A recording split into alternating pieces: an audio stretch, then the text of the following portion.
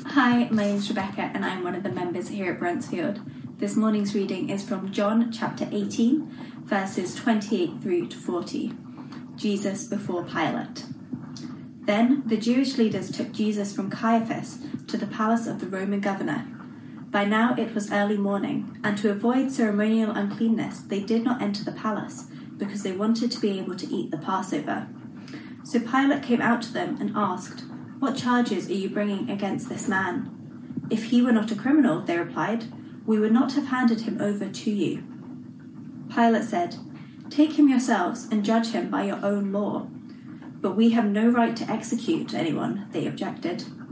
This took place to fulfill what Jesus had said about the kind of death he was going to die. Pilate then went back inside the palace, summoned Jesus, and asked him, "Are you the king of the Jews?" "Is that your own idea?" Jesus asked, "or did others talk to you about me?" "Am I a Jew?" Pilate replied. "Your own people and chief priests handed you over to me. What is it you have done?" Jesus said, "My kingdom is not of this world. If it were, my servants would fight to prevent my arrest by the Jewish leaders. But now my kingdom is from another place." "You are a king then," said Pilate. Jesus answered, "You say that I am a king. In fact, the reason I was born and came into the world is to testify to the truth. Everyone on the side of truth listens to me." "What is truth?" retorted Pilate. With this, he went out again to the Jews gathered there and said, "I find no basis for a charge against him. But it is your custom for me to release to you one prisoner at the time of Passover. Do you want me to release the king of the Jews?" They shouted back, "No, not him. Give us Barabbas."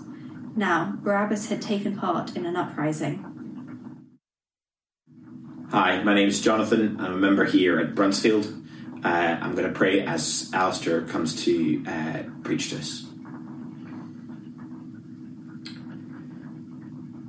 Father, we bring before you our time together, whether it is in where we can't be here physically together. We are together spiritually, a meeting in your name. We pray for Alistair as he comes to speak to us, that you would grant him wisdom and grant us the clarity to hear what he has to say, and that we listen and hear clearly in your name. Amen. Well, good morning, everyone. My name is Alistair. I have the privilege of being the assistant pastor here at Bruntsfield and the privilege of leading us through this wonderful chapter of John's Gospel as Jesus interacts with a Roman ruler. But before we dive into this chapter, let's pray together. Father, we come before you this morning and ask that the words of my mouth and that the meditations of all of our hearts would be pleasing to you. In the name of Jesus Christ, our rock and our Redeemer. Amen. One of the big questions that people are asking in the world is, what is truth? So truth can be seen by some as relative, meaning that there's no such thing as one definite truth. Everything is up for grabs. You choose to believe what you want, even if there's no evidence for it, or even if the evidence runs contrary to what you think. You can almost pick and choose what truth is. A common phrase you might hear today is your truth. It's become a strapline, a phrase that seems to be inclusive and loving, but in reality, it denies facts and hard evidence for feelings and wishful thinking. It's become a phrase that characterizes self-help sections in bookstores, a phrase that's used to encourage those deemed different by the rest of society, and a phrase to encourage those who feel discouraged. You live your truth, people say. But it isn't that easy. Because the big question that phrase never actually addresses is, well, what is truth? If truth is something that we can be flexible with, if it is something that we can choose, something that we decide for ourselves, then it's not truth at all. it's speculation, it's a theory. Truth becomes nothing more than an idea to be discarded. Well, this morning in John chapter 18, we're going to meet a Roman ruler who asks that question, what is truth? And he asks the question because Jesus is brought into his courtroom and the Jewish leaders are calling him a criminal. And Pilate sees a difference. Some people call Jesus a criminal, while some call him King of the Jews. So what is the truth? Well, we're going to walk through this passage this morning, almost verse by verse, and just let the narrative guide us to the main point we're going to see this morning, which is this, that Jesus is the true King, the innocent who takes the place of the guilty.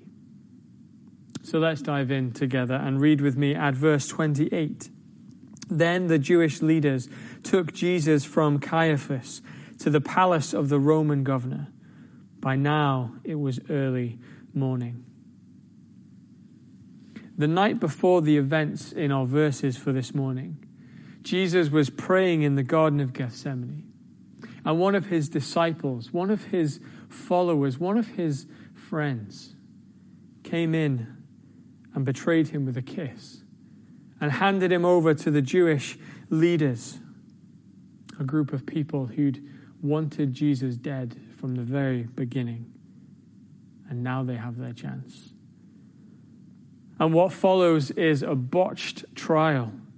Jesus is taken to the high priest's house and questioned by an illegitimate court who meet in secret in the middle of the night because they know that they have no case against Jesus.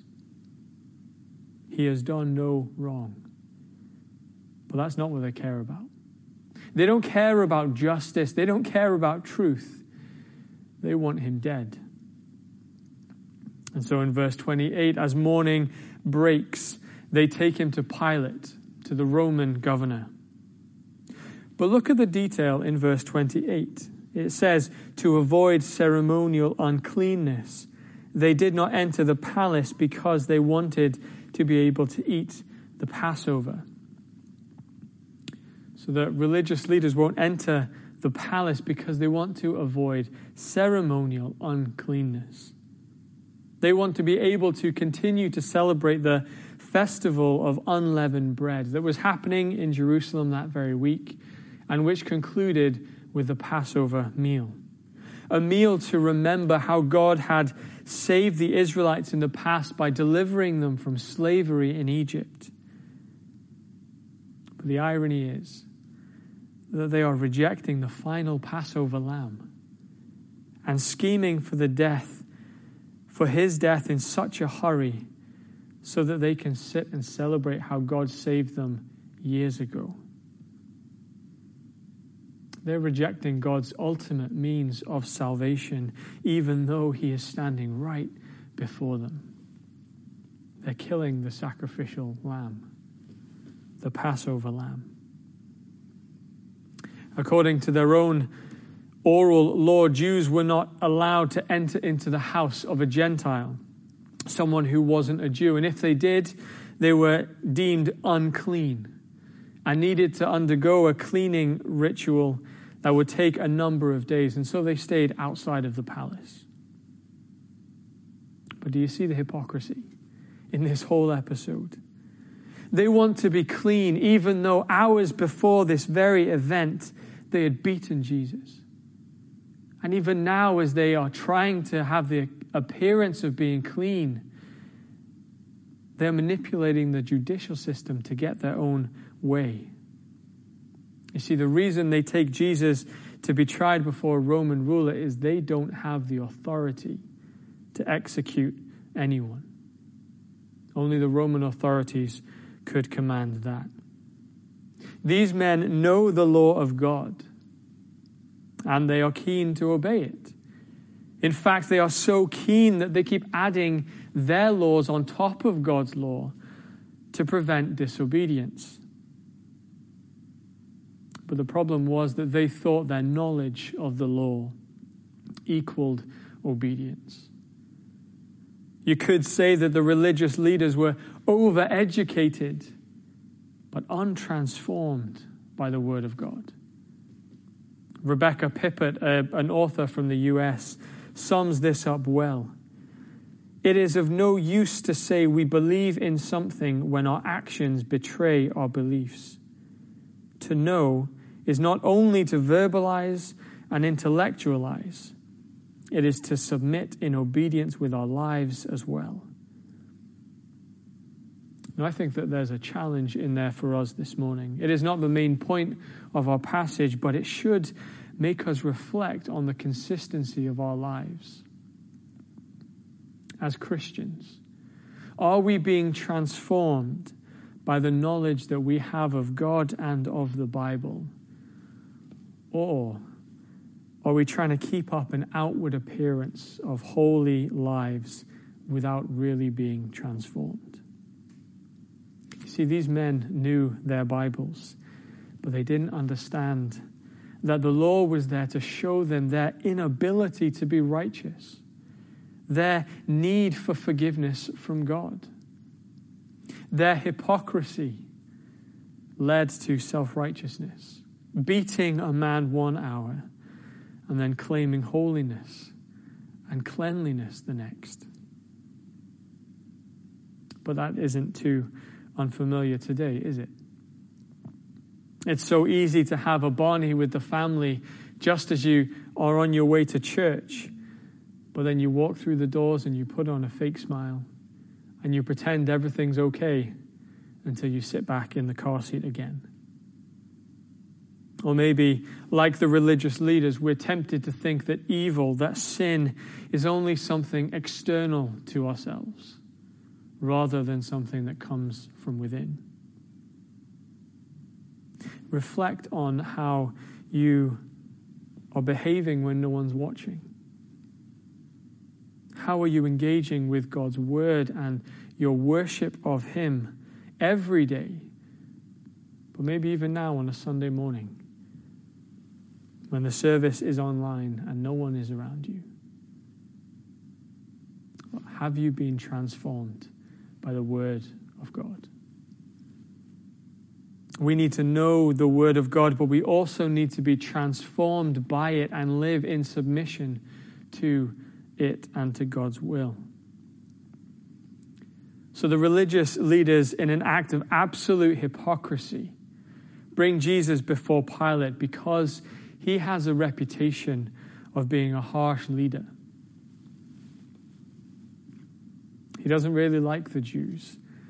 He's presiding over Judea, one of the regions in the Roman Empire known for its trouble, for its religious riots and uprisings. And Pilate is known for his brutality. And so the religious leaders think that this execution is a done deal. But Pilate does the unexpected in verse 29, because he opens the court with the proper proceedings by asking the question, "What charges are you bringing against this man?" Now, at this point, you can almost feel the blood drain from the faces of the Pharisees and religious leaders, can't you? You can almost hear the whispering in the crowd as they're wondering how to respond to this question, because they know they have no case against Jesus. They know that he has done no wrong. In fact, the only thing that he has done is preach the truth about God to them. And he has called them out on their religious acts which glorify man, not God. And so they snap back at Pilate in verse 30. We wouldn't have brought him here if he wasn't a criminal. But they don't answer the question because they have no leg to stand on. And so Pilate dismisses them and tells them to judge Jesus by their own law. But we see their real motives for this perversion of justice in verse 31, where it says, "But we have no right to execute anyone."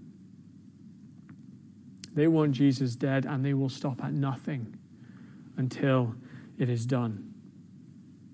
Now, at this point in the story, we might be tempted to think that Jesus is a lost cause, that he has no more control, that his life will be taken away, and that he will just be another victim of injustice.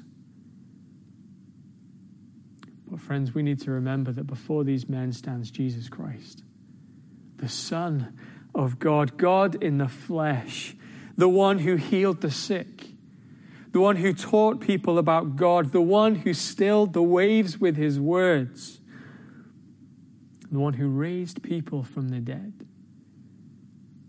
and the one who knows exactly what is happening. Verse 32, this took place to fulfill what Jesus had said about the kind of death he was going to die. Jesus is in absolute control of what is going on here. In fact, this has all been part of God's plan from the very beginning of time. Jesus even told his disciples in John chapter 12, verses 32 to 33, that he would be lifted up, meaning that he would die on a cross. And so in this chapter and the next, it is all about power. Pilate and the religious leaders, they think they're the ones in control, that they're the ones who have power and who are controlling the events leading up to Jesus' death. But the reality is that these people have not realized the truth, that the one true King stands before them and he is in control. He is fulfilling the Father's plan and willingly going to the cross to die, the innocent for the guilty. Unsatisfied with the religious leaders, Pilate summons Jesus into the palace in verse 33 and asks a question that's been on his mind this whole time. Are you the King of the Jews? Now, this indicated that the charge the religious leaders had brought against Jesus were framed in political terms rather than the theological grievance that they had with his works and his words. But Pilate is basically asking Jesus, are you a threat to the power of Rome? See, Pilate knows that any mention of another king, any mention or rumor of an uprising must be dealt with immediately. And so when he hears about Jesus being a king, he feels this need to defend his power. But Jesus doesn't answer Pilate's question plainly with a yes or with a no, because he needs to know the kind of kingship Pilate is asking about. See, Pilate could have been asking if Jesus was a rebel king who would lead a rebellion against the Roman Empire, try to overthrow them and kick them out of Jerusalem. Or Pilate's asking, he could be asking, are you the Messiah king? The Old Testament king that all of the Jews are waiting for, the one who would come and save the Lord's people. And Pilate isn't satisfied with his findings. And so he asked Jesus in verse 35, what have you done? And in verse 36, we get a very important response that teaches us about who Jesus is and about the nature of his kingdom. Jesus said, my kingdom is not of this world. If it were, my servants would fight to prevent my arrest by the religious leaders. But now my kingdom is from another place. Jesus tells Pilate that he is a king, but not in the way that Pilate thinks. Jesus' kingdom is not of this world, meaning that it is of no threat to Pilate or to Rome in the way that Pilate thinks. Because the kingdom of Jesus did not come about through violence or force like all the other kingdoms of the world. The kingdom of God is not bound to a physical location or region. The kingdom of God is not political. And to prove his point. Jesus basically says to Pilate, if my kingdom were like those of this world, do you really think that the religious leaders would have so easily arrested me? You see, Jesus is making it clear that he is a king, but not a king who sits on a throne in a luxurious palace. Not a king who surrounds himself with armies and bodyguards.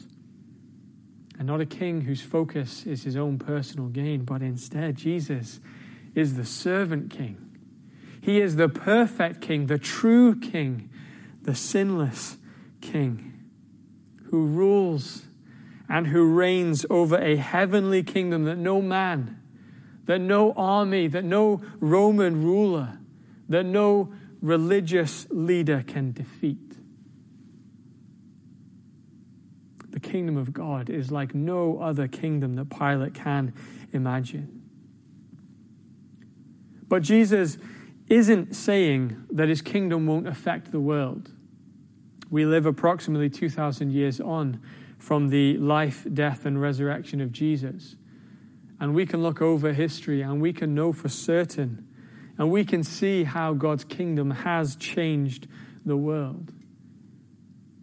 But the point that Jesus is making is that his kingdom will not affect the Roman Empire like another earthly kingdom would.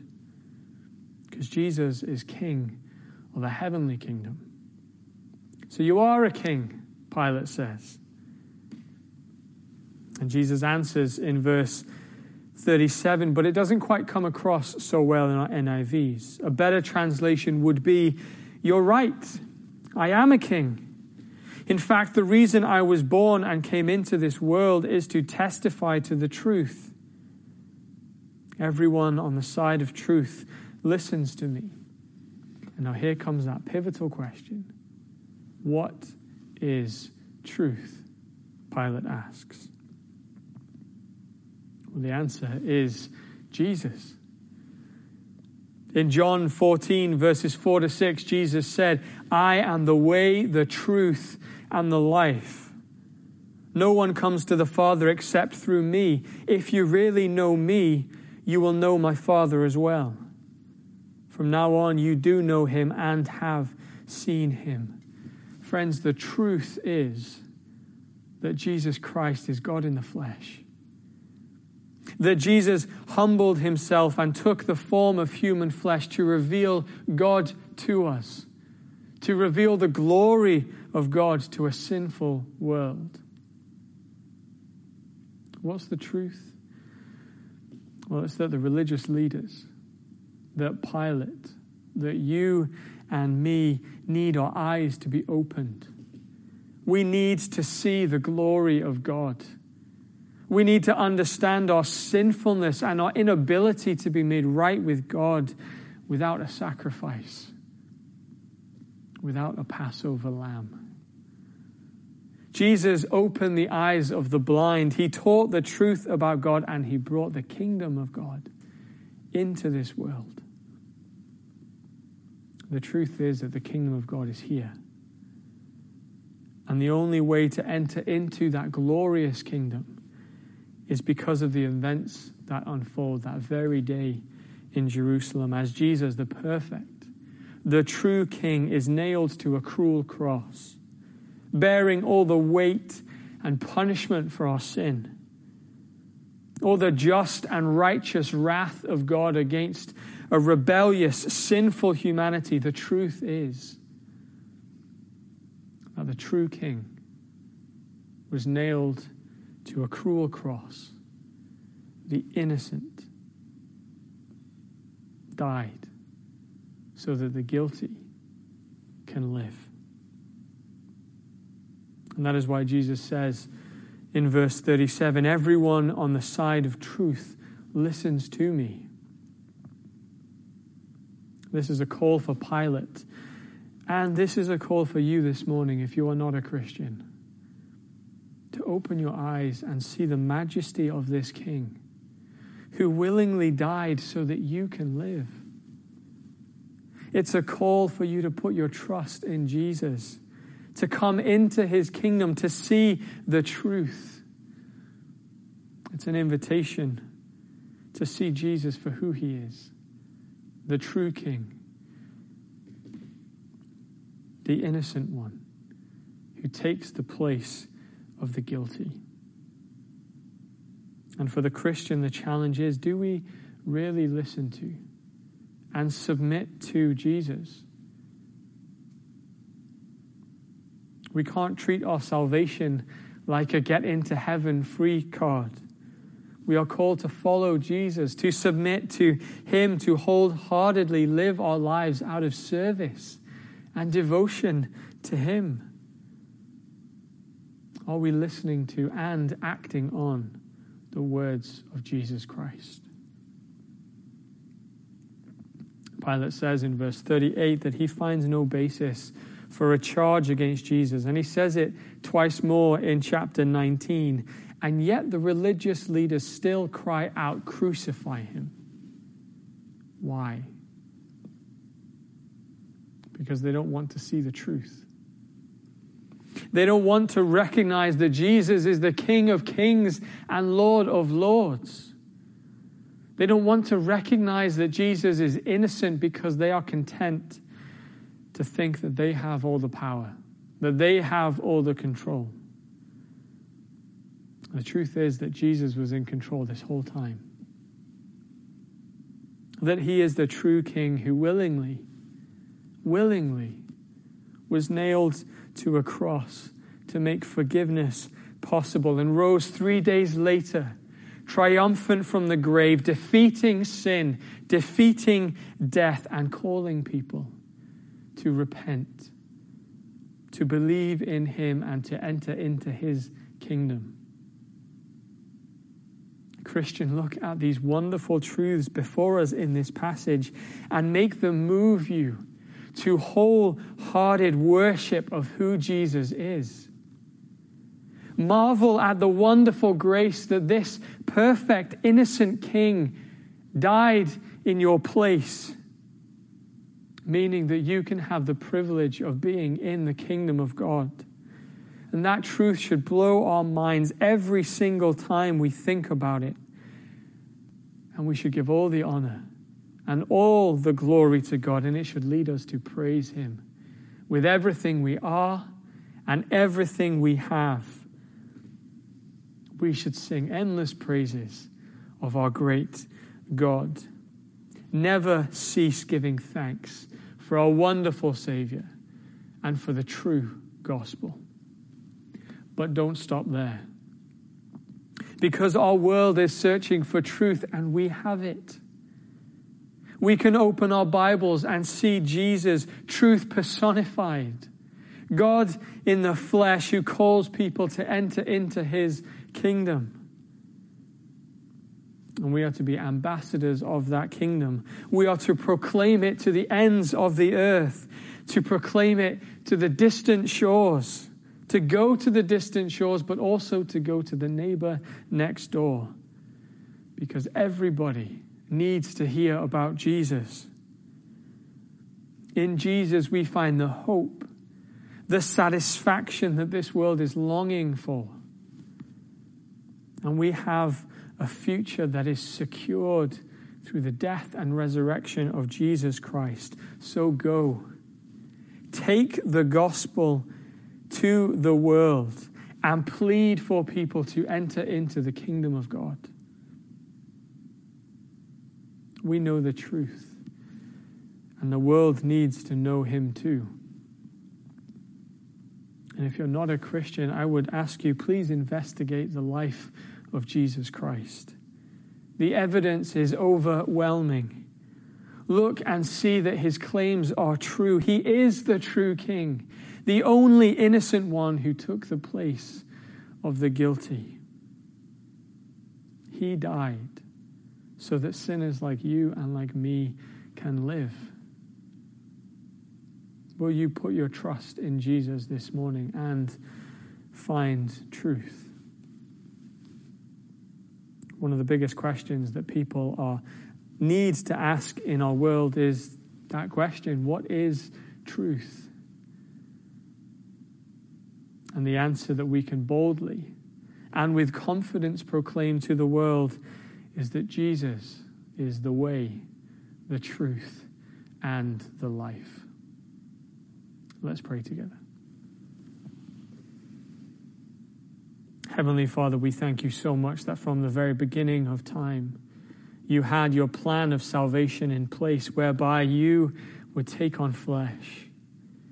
You would become one of us, step into our sinful, broken, sin-stained world, and die on a cross so that people can be forgiven and enter into a relationship with you.